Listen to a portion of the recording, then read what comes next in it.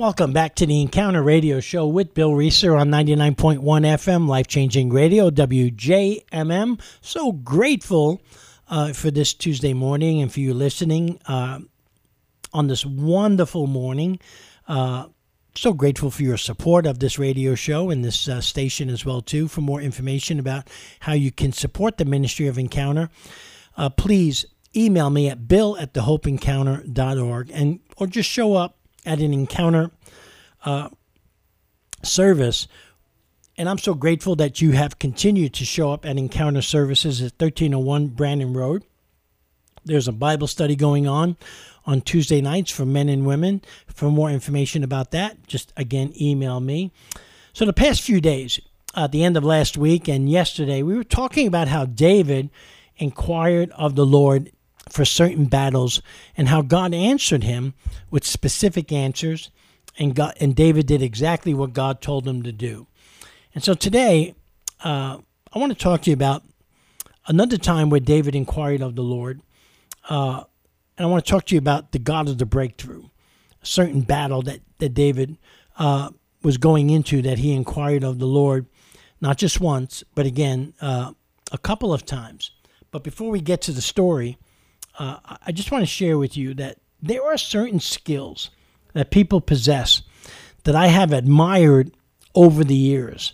The skill set of how Tiger Woods plays golf, the skill set of how Michael Jordan played basketball, the skill set of how Tom Brady played football.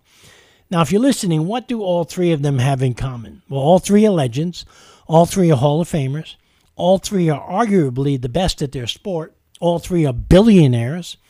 And all three, to my knowledge, I don't know this for sure, have never publicly confessed Jesus Christ as their Lord and Savior. And if all three should happen to die without asking Jesus Christ to forgive them and save them, which I hope they don't, I really hope that all three of them, Tiger, Tom Brady, and Michael Jordan, are saved or will get saved.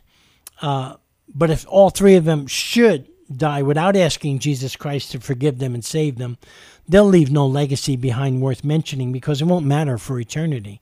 They won't be able to take their money to heaven. Their accomplishments for the first time will mean nothing to them. And while their death may make the evening news and the front page of the news, the most important page their names need to be mentioned in will be the Lamb's Book of Life. And the one thing they refuse to do because of their pride and unbelief, they will do. They will get on their knees and bow before the Lord and confess the name of Jesus Christ and declare him as Lord. Because the Bible says that every knee will bow and every tongue confess that Jesus Christ is Lord in heaven, on earth, and under the earth. You see, from the moment you come into this world, there are many major questions that the Lord wants to answer for you that will be the difference of you making it or not. Making it in this life, but more important, making it in the next life to come.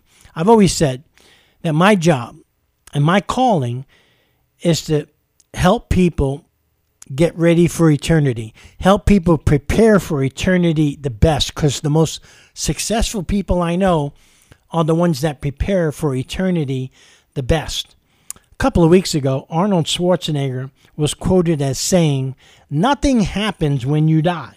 Heaven is a fantasy, and anyone who says different is a bleeping liar." He went on to say, "We don't know what happens with the soul and all this spiritual stuff that I am not an expert in." I love how they say that I'm not an expert in, but I know this. I know that the body as we see each other now, we will never see each other again like that. Amazing. You know, there are major questions, again, that the Lord wants to answer for us. Is there a God in heaven? Does he love me? And what's my purpose in life? And answers to those questions are found in the pages of Scripture. But as far as answering the questions of what is the Lord's specific will for my life and what does the Lord specifically want me to do, well, answers to those questions are reserved for the Holy Spirit and only for those who seek and hear the voice of God for direction. I've said this last week. I'll say it again today. The general will of God for your life are found in the pages of Scripture. What to do with your money, what type of person you should date or even marry. But it won't tell you who to marry. It won't tell you where to go, what job to take, what ministry to go into, because the specific will of God can only be found with the help of the Holy Spirit. The specific will of God for your life can only be found when we inquire of the Lord, like we've been talking about with King David. Wait on the Lord and let the Holy Spirit guide, lead, speak, and point out to us by whatever means necessary the answer of the specific will of God for your life, for every situation and assignment that we need wisdom for. Now, let me help you understand first how God answers the first three questions. Is there a God in heaven? Does he love me? And what's my purpose in life? Jesus put it this way in John 16. He said, nevertheless, I tell you the truth. It is to your advantage that I go away. For if I do not go away, the Helper will not come to you. But if I depart, I will send him to you. And when he comes, he will convict the world of sin and of righteousness and of judgment, of sin because they do not believe in me, of righteousness because I go to my Father and you see me no more, of judgment because the ruler of this world is judged. John 16:7 through 11. Now, why would Jesus put those three things in there, that the Holy Spirit is going to convict us of sin, of righteousness, and of judgment? Well, let me break those three things down for you. See, the Holy Spirit does three things. He convicts the world of sin. Actually, he convicts the world of just one specific sin, the sin of unbelief. You see, the only unforgivable sin that God can never forgive is the sin of blasphemy of the Holy Spirit, which is the continual rejection of Jesus Christ to receive his love, forgiveness, and the free gift of eternal life in heaven, and to die in that state of unbelief. So he convicts the world of the sin of unbelief, and then he convicts the world of righteousness.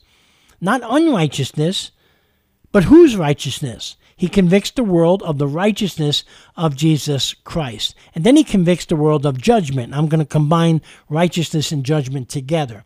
You see, he convicts the world of judgment by making someone lost see that they don't measure up, here it is, up to the righteousness of Jesus Christ, and that only Christ can save them from their sins, the world, and the devil.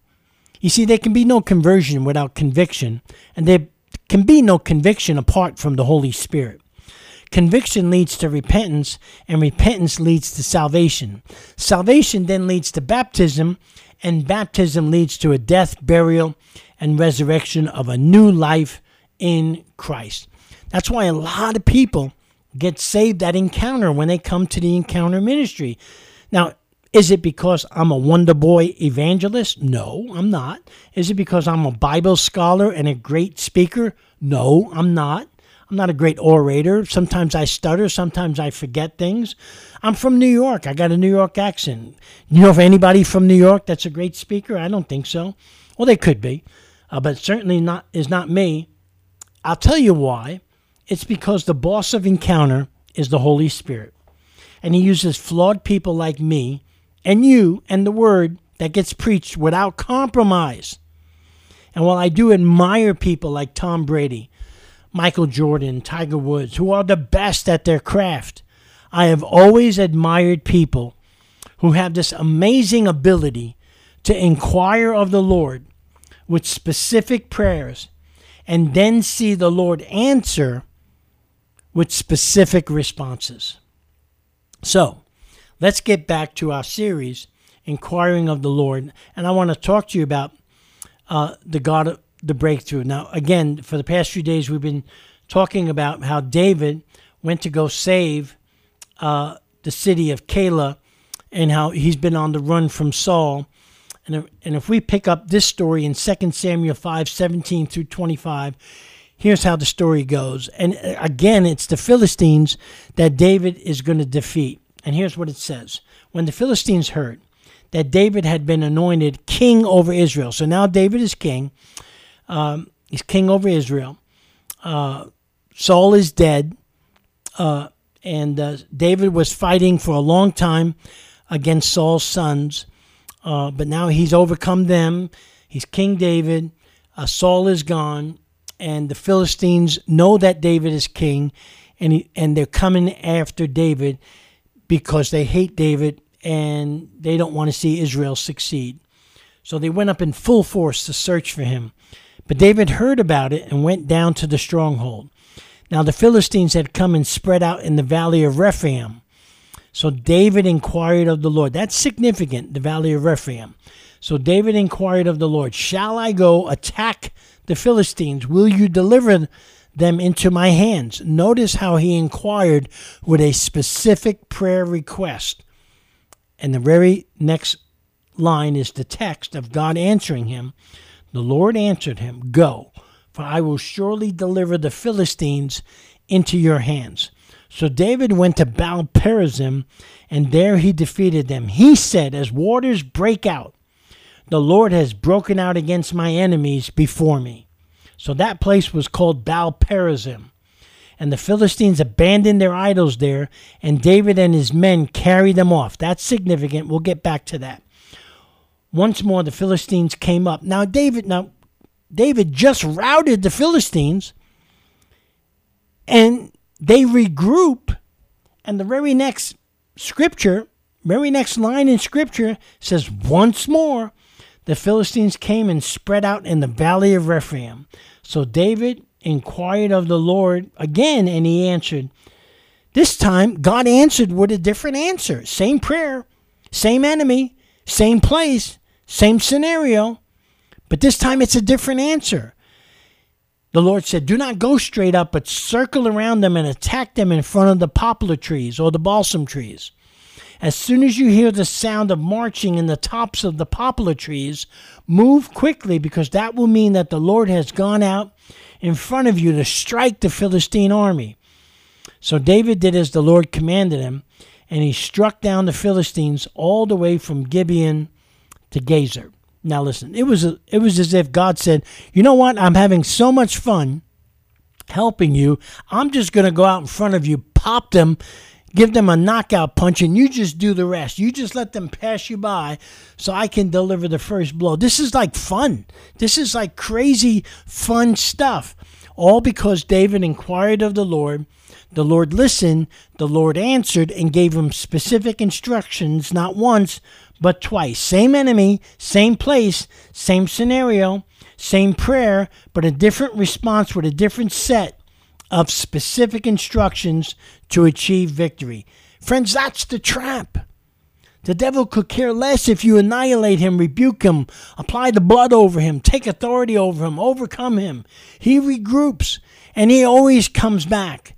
He prowls around like a roaring lion looking for someone to devour. So if you're listening, if you rely on yesterday's victory without inquiring of the Lord for today's battle and getting a specific plan of action from the Holy Spirit, I'm going to tell you today on the Encounter Radio Show, you could get wiped out, because the Lord may have a different plan, a different strategy for you to go about the same enemy a second or third or fourth or fifth or 100th time. So where are you today when it comes to asking the Lord to help you fight your battles? I love that song, This Is How We Fight Our Battles. Well, worship is one way, but inquiring of the Lord is the best way. And asking the Lord for specific instructions of what to do. And asking him to tell you, should I go into this battle? Will you hand the enemy over to me? It's called inquiring of the Lord, praying to the Lord, waiting on the Lord, and waiting for God to speak to you. Thanks for tuning in to the Encounter Radio Show.